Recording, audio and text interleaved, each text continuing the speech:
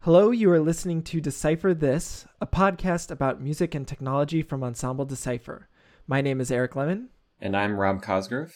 And we're very excited to be speaking with Dr. Jose Tomas Henriquez today. Tomas is a composer, inventor, educator, and entrepreneur, currently professor of music at Buffalo State College, where he teaches electronic music, music theory, music composition, and is the director of the program in digital music production. Thanks so much for talking to us today, Tomas. Thank you. It's a pleasure to be here.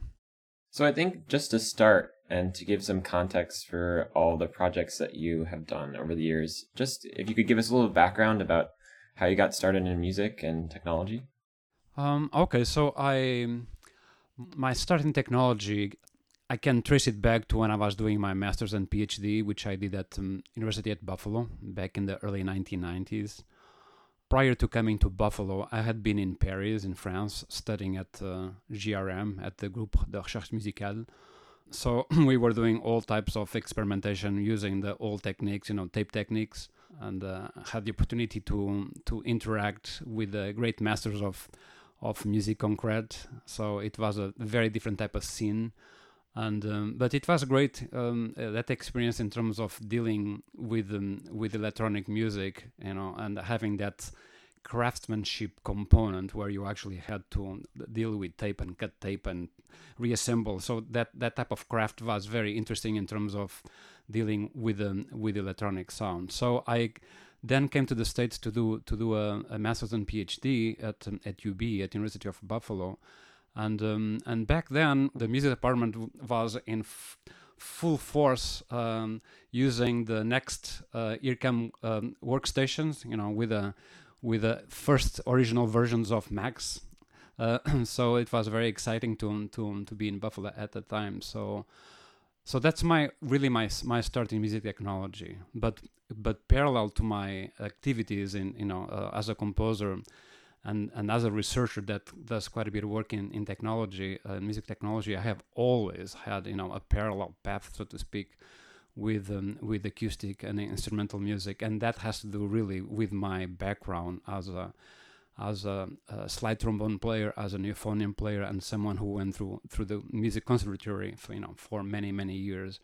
So I think this is really interesting, actually, and this is one of the questions that we had wanted to really ask you. And I know that musicologists would be ready to point out that instruments like the violin or the marimba were once new interfaces for musical expression themselves and are in themselves a musical technology. So you write for these more traditional instruments. Do you see a difference in composing for some of these older instruments and the ones that you develop yourselves, or are they part and parcel to one another? Is it all part of like one compositional practice? Well, to be honest with you, you don't find many musicologists that think that a marimba or a violin will be, a new interface at the time. So, and that is because we are still living at a time where there is still some type of pushback from colleagues that come from a world of instrumental music that are not 100% comfortable, dealing with electronic music. But if that was the case, which sometimes that does happen, there's many. I think there's quite a few differences in terms of composing for normal acoustic instruments versus new electronic instruments, especially if those new electronic instruments are truly not mainstream. I mean, one thing is if you're writing something for a Moog synthesizer or for an electric guitar, I mean, those instruments have been around for quite a while, and it's easy to let musicians know what you want to get out of those instruments. But if you are writing for newer electronic instruments that, sometimes instruments that only a few people have access to, such as the Haken fingerboard and or even the Rolly keyboard, so that's really poses a whole new series of questions in terms of how you're going to write for the instrument, how you're going to convey what needs to be done, and you do have to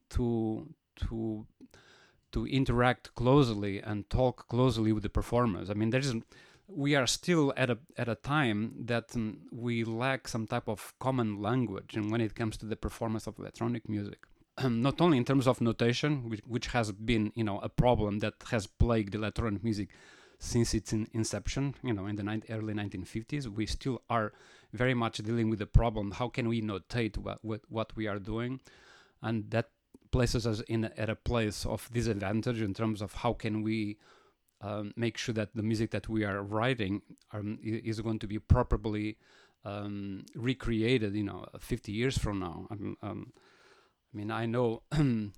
I know quite a few composers that wrote quite a bit of electronic music, and then they retire and they stop updating their patches and stuff like that. And that creates a huge problem in terms of how to make the all of the time that they have spent creating music and devoting their creativity to electronic music, how to make those pieces to still stay current beyond just being digitized. So it's easy to digitize and try to change formats as we go along, but actually to make sure that all the details that are incredibly important to set up the instruments and to get the sound out of the instruments and the way that the composer imagines it, it's going to be, it's always a challenge. So the question that you ask me, it's very difficult to answer, because I think it's very dynamic. It's always, we are always learning new ways to transmit what we are trying to do. And I think very often I find myself, giving not only indications on paper but also recordings for musicians to know what type of sound they should achieve when they are trying to put together a composition that I have written. Mm-hmm. So, but it's definitely a challenge. You've created a variety of highly interactive electronic musical instruments and gaming controllers, and in 2010 you won the Guthmann Musical Instrument Competition, which is this kind of prestigious. Yes. Mm-hmm. Now it's a huge thing now, where people all over the world make a variety of different types of instruments, whether they're electronic or otherwise. So the instrument you built for the Guthmann competition, the double slide controller, is an electronic wind instrument. I think that's yes. Like the easiest way to describe it, commonly known as the iwi. That resembles a trombone with two sliders and is decked out with all sorts of different controllers like joysticks and various buttons to manipulate parameters of the sound as you play it. So we can link to a video of a demo of this in the episode summary if people want to see it. But could you describe a little bit about the instrument's controls? Sure, absolutely. Yeah, so as a former performer on the acoustic slide trombone, I was always interested in trying to create a version of the instrument that will be an electronic instrument. We had, and we still have nowadays, some wind controllers made by Akai and made by Roland that going all the way back to the 1980s, that simulate an electric trumpet, the Akai EVI or the Akai Iwi that simulates a saxophone using the Boehm system. But there was nothing out in the market that was available that would use the playing technique of the slide trombone, and so I decided to give it a shot. And instead of just using one slide, I decided to actually utilize two slides. And the reason was very simple. When you play an acoustic slide trombone, your left hand basically just sits holding the instrument. And which I thought to be really, kind of wasteful to have all of that real estate, just doing that. Your hand is an incredibly, powerful tool when it comes to doing things. So the instrument was built with using two slides and using two controllers that attach to the slides. And the controllers are packed with sensors. Each controller has 13 buttons. On-off buttons, joystick, accelerometer, gyroscope, a pressure sensor, and so all of that stuff was used, and they are incredibly malleable. They move in 3D space, and I do remember when I went to the Guthmann competition that one of the judges back then in 2010 was Todd McCover from the MIT Media Lab, and I did notice that he was very interested in looking at my instrument. He took many pictures, so that kind of encouraged me. and which was, and then when I had the opportunity to actually perform on the instrument, I think I had a bit of an advantage because having a musical background gave me some type of, I was at ease improvising. So when it came to actually play something, I was able to do it without much effort. And many of a lot of people that come to the Getman competition, many are engineers or are people that don't really have don't have a mature musical background. So I had a bit of an advantage when it came to that.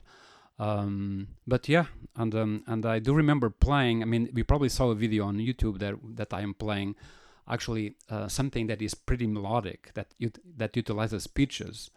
And the reason I did that was on purpose, in the sense that I wanted to show that the instrument could not only play complex sonic materials by using the hands and all of that 3D motion, by applying that motion to doing real-time filtering and so on and so on and so forth, but also that the instrument could actually be used to play, a Korsakov concerto or some type of, something that will be incredibly pitch based. Right. When I create electronic instruments, I do tend to create stuff that can be used in a wide range of approach, from including using a lot of musical technique, in terms of that you could be, someone that practices many hours every day, and you could be someone that can actually develop the technique that would allow you to really play with a great degree of technical prowess. So yeah, so that's basically the story behind the double slide controller. It is a wind controller because you do have a sensor that you blow through.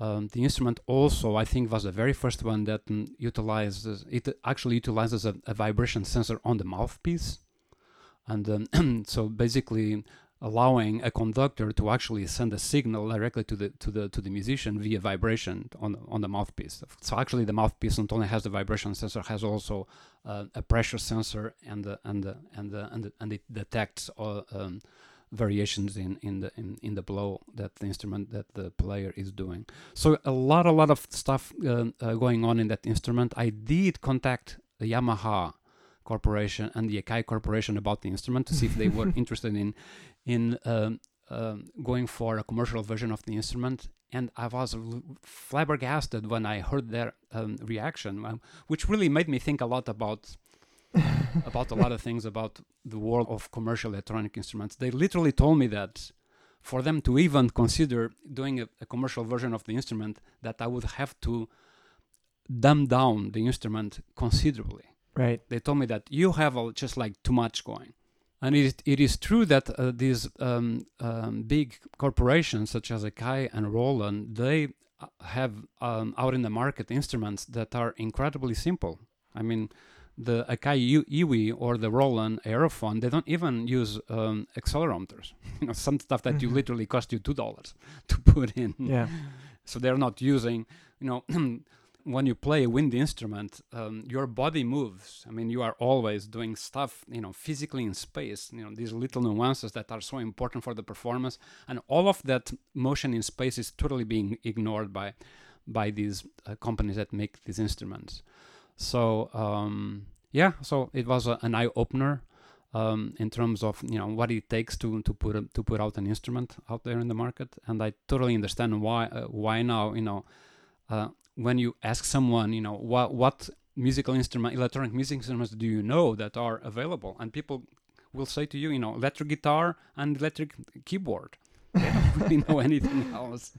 Yeah. Even though there have been many dozens or even hundreds of instruments that have been created over the last 3 or 4 decades.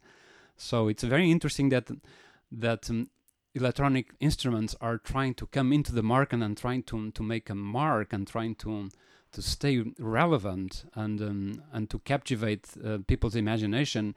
But I totally see that how difficult it is.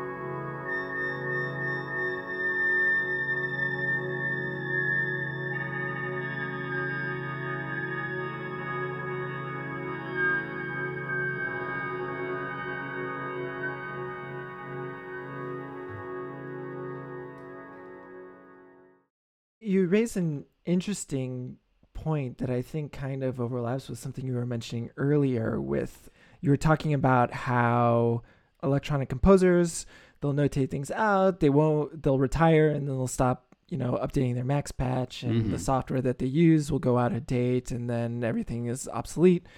And they're not spending the time to keep updating it. And nobody's, because of the nature of, I think, just concert music in general and music in general, right? Is that, music lives from being performed over and over again, especially in the concert art music tradition, right? Is that we have some war horses that are played a lot.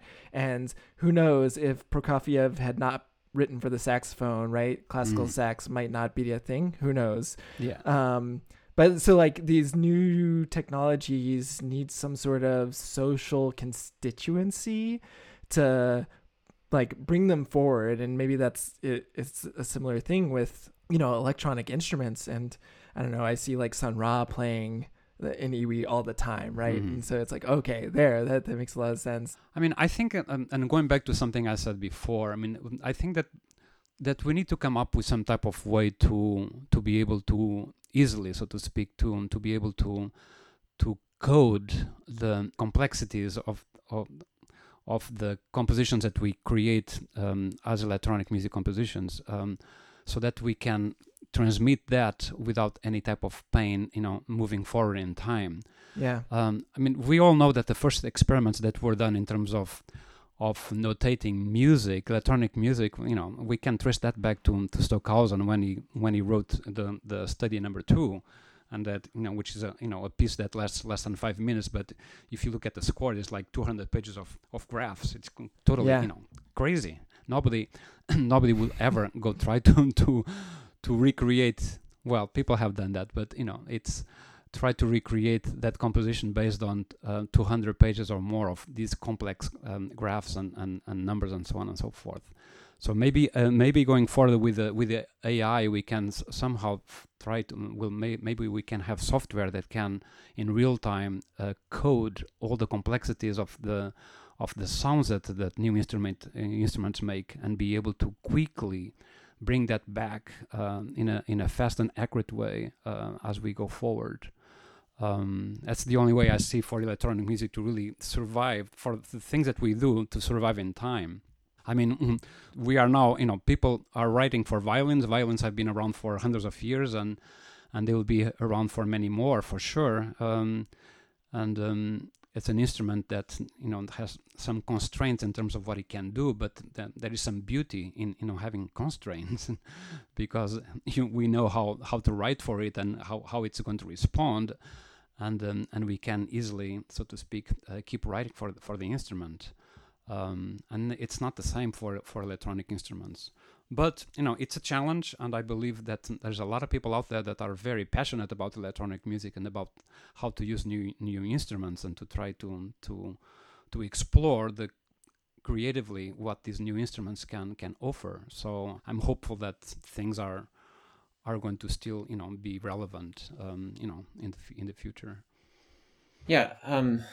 One thing that is interesting to me is kind of the continuing work that has to go into like an electronic music project or creating an instrument or something like that. So often when we're making these projects, we have iterations, we have prototypes and sort of things. And so there's a certain point, if you're approaching a deadline or something like that you say, okay, well, this is the final prototype. This is when I'm going to stop or something like that. But do you have like a point in your process where you say, okay, I've arrived at the instrument, like this is like complete or something like that? Or do you see it more as this kind of continuing process? That's a very good question. I mean, when it comes to creating a new instrument, there is definitely the hardware component, which is kind of easy to be done with, and then when you start exploring the software, which is equally as relevant to showcase what the instrument can do, I find myself doing something that is pretty dangerous, which is, to keep writing more and more and more because the hardware allows you to do that. The hardware allows you to accept software that is going to to make the instrument do new things. I remember for my double slide controller, I wrote a ton of software, and then I kept writing software that would allow the instrument to play harmonies in real time, and then to play some type of counterpoint in real time, and then to play to do pitch shifting and in different ways, and then use. I also spent some time creating modules for real time audio processing, to do filtering and to do ring modulation and so forth. So you may find I have found myself just like spending an incredible amount of hours just working on the software, and then I look myself in the mirror and say, my God, I mean, it's probably just not the right approach. I should just stop and say, I'm going to write pieces just for whatever I have now, because otherwise, you just want to create an instrument that is so encompassing in terms of what it can do. And that's the beauty of really of an electronic music instrument that is software dependent. That doesn't really happen with a violin. Of course, I mean, you can make an argument that a composer with different ideas can write different, will write different things, and the sounds that you can make get out of a violin can always change. But you are pretty limited, even with extended techniques and stuff like that. But with a electronic instrument, I mean, really, when it comes to software, there is no limitation. So I mean, there is, but you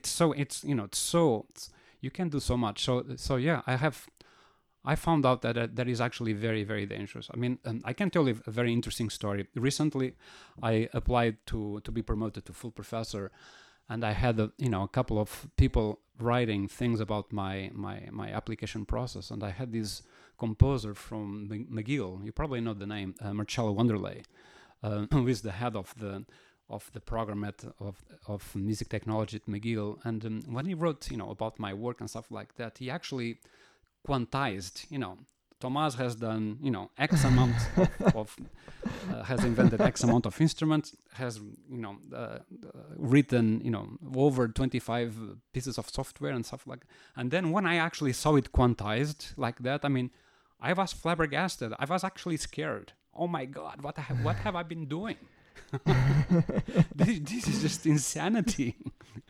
You've been procrastinating from writing music. Exactly. I mean, yeah. I mean, life is short, and I think that I think that one has to kind of find a sweet spot in terms of when am I going to stop, and then I'm going to make all the software I have written and all the instruments that I have written to be more visible within the electronic music scene and so on and so forth. So it was really an eye-opener that writing software and being a composer / researcher doing research in software instrument and in software and hardware can be almost like a drug. Yeah. So like you find yourself just like going back and just like coding and doing all of so yeah.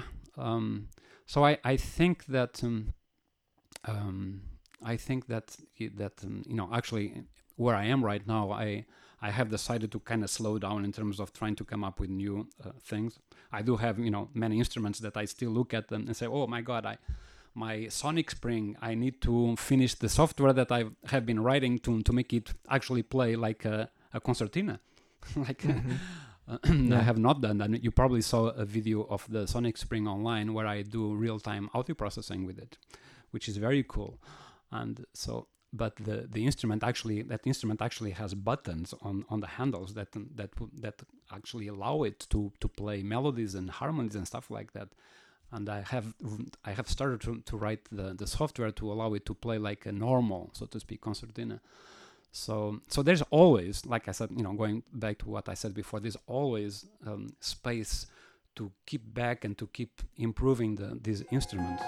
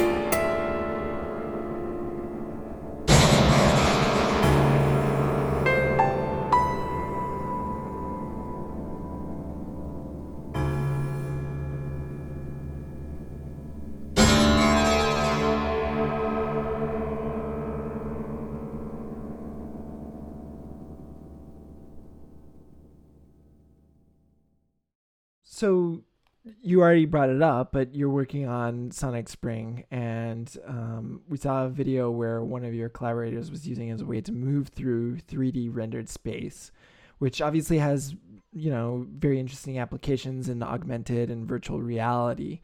So you already said that you're trying to apply it in a musical sense to kind of represent the concertina.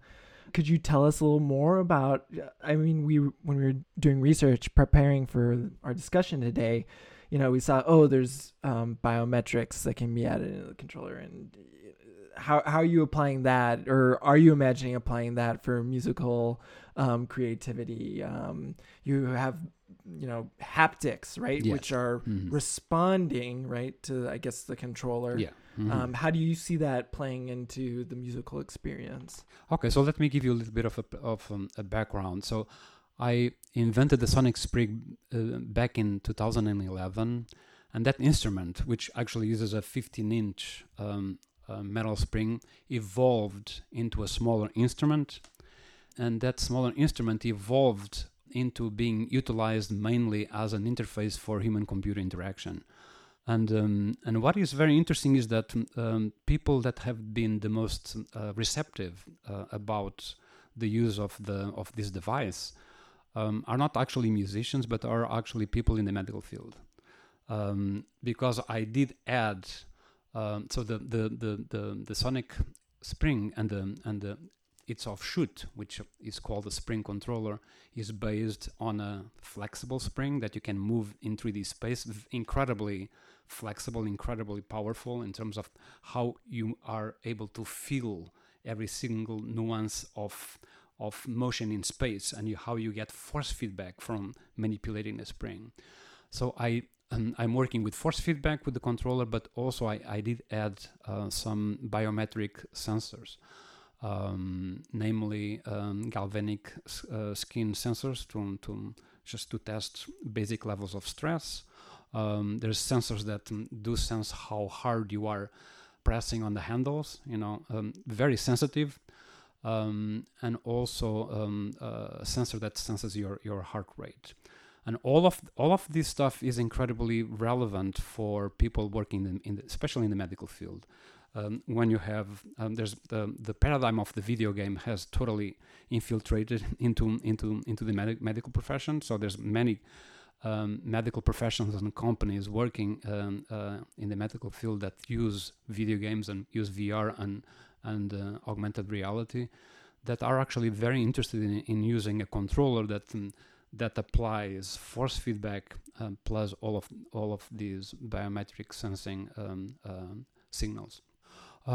So when it comes to music, I don't know. I haven't really given a lot of thought about how to use biometrics, the biometric feedback that I'm getting from these, other than collecting that data and sending it to the conductor, yeah. and let the conductor make decisions in terms of what should I do or what can I ask from the musicians, depending on their level of anxiety or their level of commitment to what they are doing musically. I mean, when you think about the video game, that's easier to think about biometric stuff, because you can actually program a video game to respond to how you are feeling, and you can actually code the game so that it takes you, if you are too scared, if you are playing a game that is kind of scary, if you are just like scared off the charts, then the video game can sense that you are, let's not kill this person with a heart attack. Let's open up a new room where you can sit down and have a mojito or whatever. So calm down. and so in terms of music, I do know that there are some researchers out there that have been using biometric sensors for musical purposes. Sensors that respond to the muscle motion, but all of these sensing mechanisms are not as relevant as, musically speaking, right now, in my opinion, as many other things that we can do with these instruments. So yeah, I think it's a new open field to explore. I mean, I keep coming back to the fact that working with pitch and working with time these two dimensions in these two musical parameters keep coming back to me as the most fundamental parameters to work with. And anything that you do, need to go back to to dealing with how we perceive pitch and how we perceive time. Even knowing that we live in this post-Cage era where we have been looking at electronic music more as working with paintings, where we are drawing with sound, and we have tried so desperately to run away and to divorce ourselves from the tyranny of pitch and the tyranny of clock-based rhythm.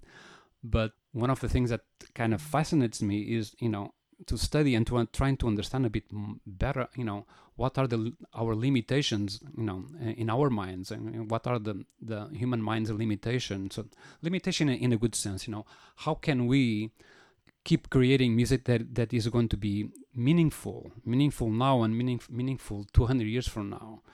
And what kind of musical parameters do we need to be focusing on so that humans in the future will still enjoy the works that we are doing right now, so that the stuff that we are doing right now is just not merely experimental for a couple of people just to enjoy at one concert or two concerts. So I find that fascinating myself. These dichotomy, so to speak, these two aspects of music, pitch-based music and noise-based music, or complex. And it all ties also to what we have spoken already before, which is the difficulty that we have in notating what we are doing.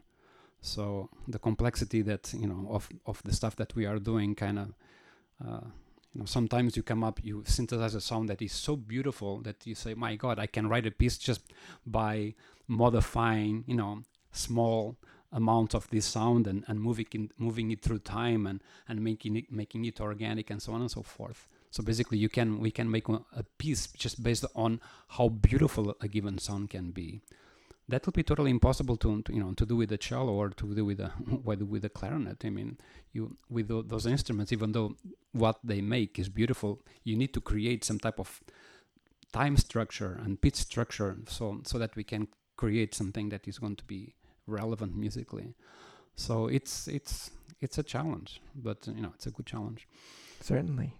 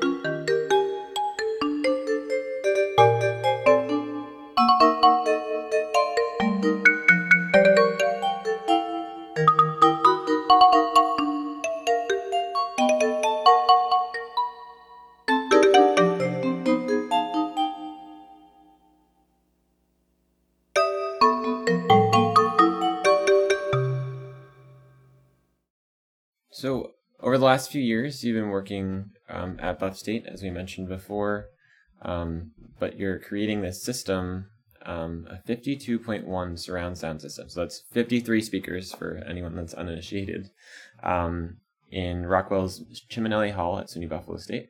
And actually, Ensemble Decipher is going to be the first ensemble to kind of activate the system to sound to this. So it's very exciting. And people are kind of familiar with spatialization maybe in the stereo fields, if they're listening to something on Spotify or if they're listening to an MP3 just on their headphones. But then it kind of kind of explodes once you get to ambisonics and these larger surround sound systems. So we're wondering kind of if you could unpack for our listeners the difference between like this these ways of spatializing in the stereo field, and then like kind of where this exists in that spectrum, and all those things. Okay, so very good. So let me give you also a little bit of a background how the system came to be. Back in 2011, Buffalo State built a new concert hall. It's a small concert hall, 200 seat, and the concert hall had really bad acoustics. Very, very dry. Was not really suitable for music performance. So we, the college hired Yamaha Japan to install a virtual acoustic system, which basically it's a group of speakers, and the goal and the function of these speakers is basically to make the room more friendly in terms of, the room becomes more intimate, becomes definitely way better for music performance. And so when they installed all of those speakers in the hall, I did notice that the speakers could be used in a different way if the hardware could have been changed to be all integrated. So one of the things that is incredibly interesting about the space is that there's a group, actually a subgroup of 32 speakers that are geometrically placed in space.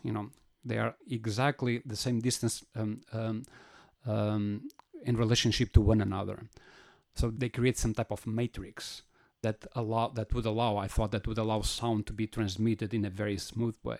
So anyway, I was very lucky to have at the time a dean that was very bold, that actually was able to make money available for Yamaha to do a hardware transformation, and that hardware transformation actually meant to install a digital audio network, a Dante digital audio network that was able to connect all the speakers. So that was just like the hardware infrastructure.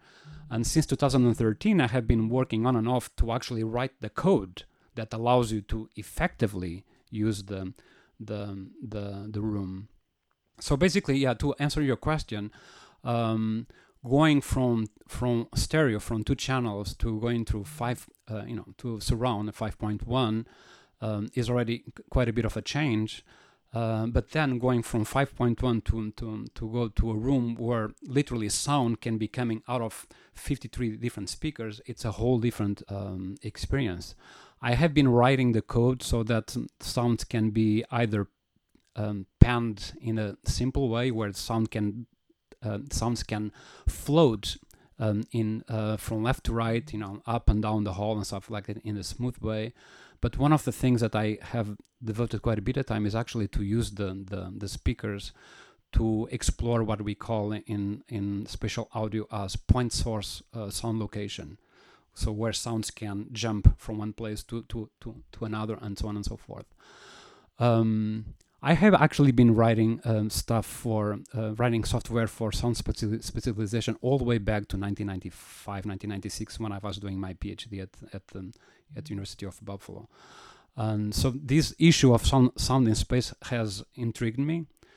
I can tell you that it is a bit frustrating because again, because of the way that we, the human mind perceives sounds. I mean, our mind tends to put an incredible amount of relevance in the location itself of the sound. Where's the sound? That's, our mind has been engineered for thousands of years to be able to quickly pinpoint the location of a sound, because it could literally save our lives, Where's the big tiger coming to get me? So you need to be exactly. Yep. We need to know.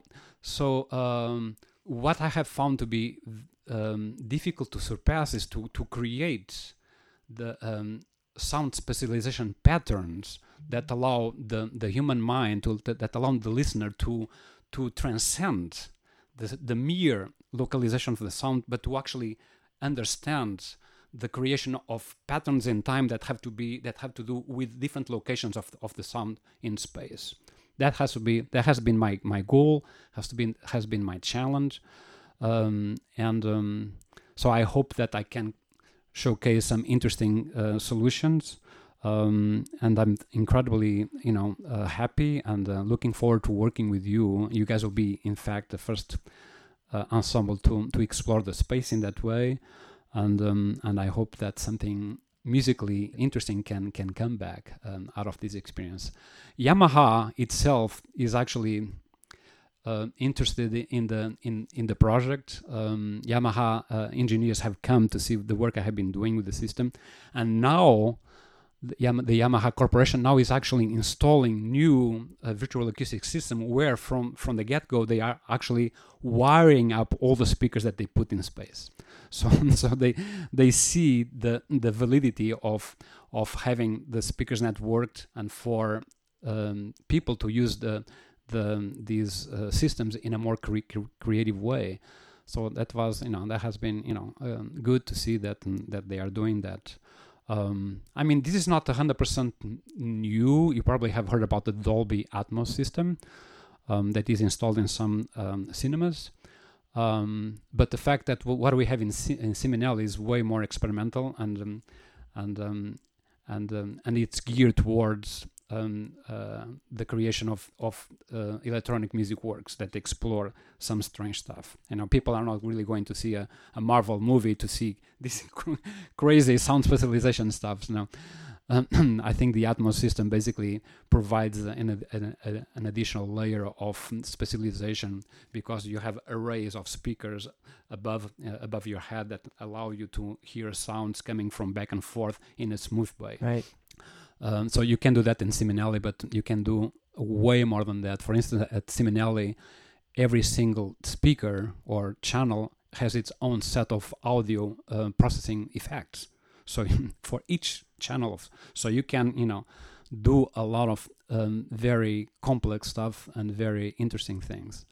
But again, going back to what I said before, that how can you effectively use space as a musical parameter that is powerful? That is a challenge. I mean, if you look at the evolution of music, we can actually see and witness the relevance of the different musical parameters by looking at when they were notated. I mean, pitch start being notated, when more than 1,000 years ago, that composers start, or people working with music start notating, pitches, and then came notation of time, and not until the 20th century, with Stockhausen, do we see the notation of space.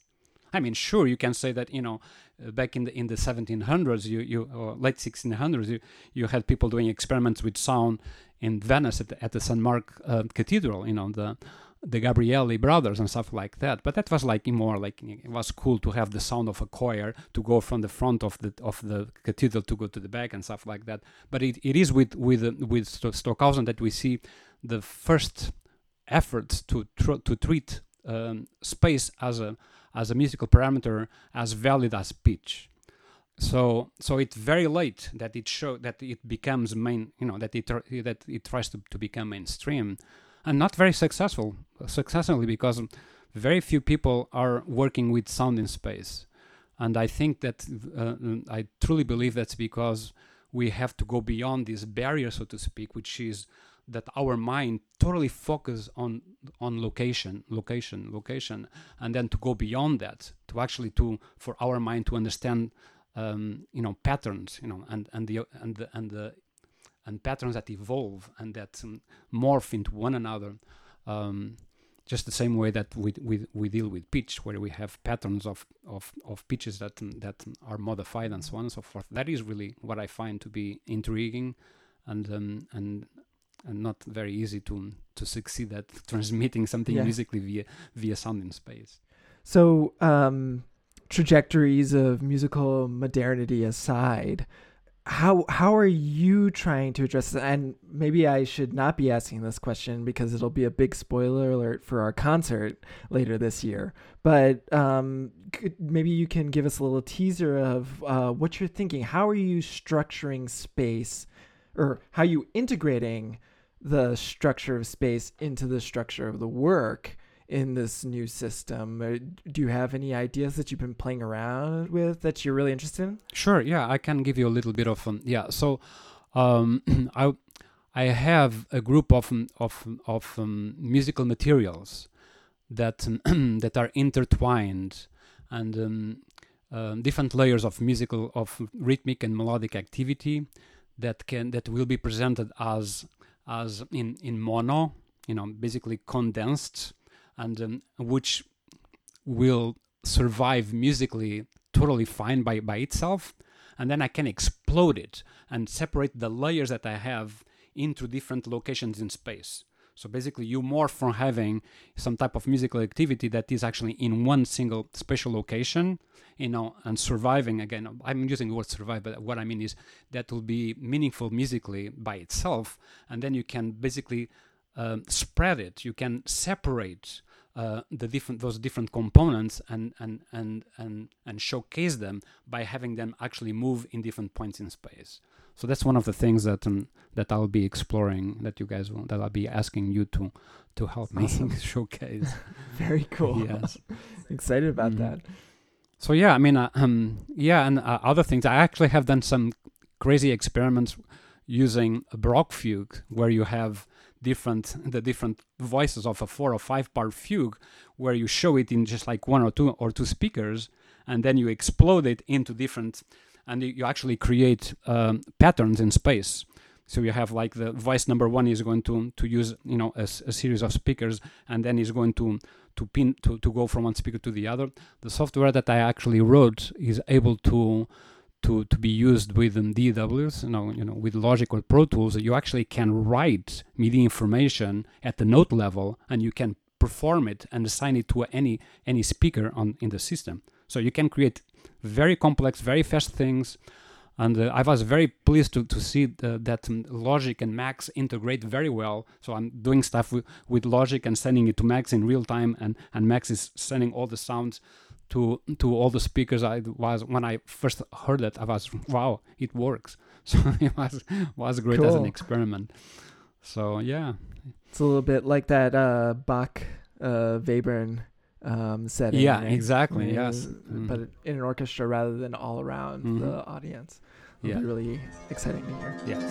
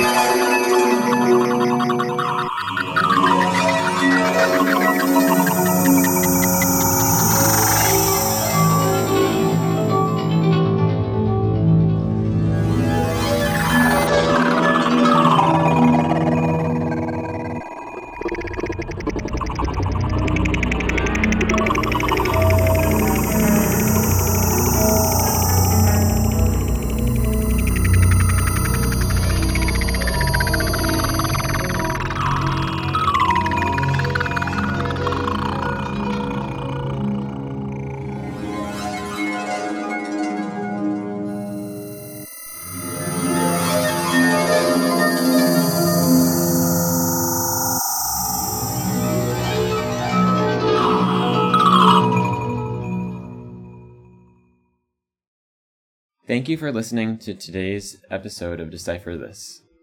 Special thanks to Tomas for joining us today. Your hosts are me, Rob Cosgrove, and Eric Lemon. And the episode was edited and produced by Joey Bohikin.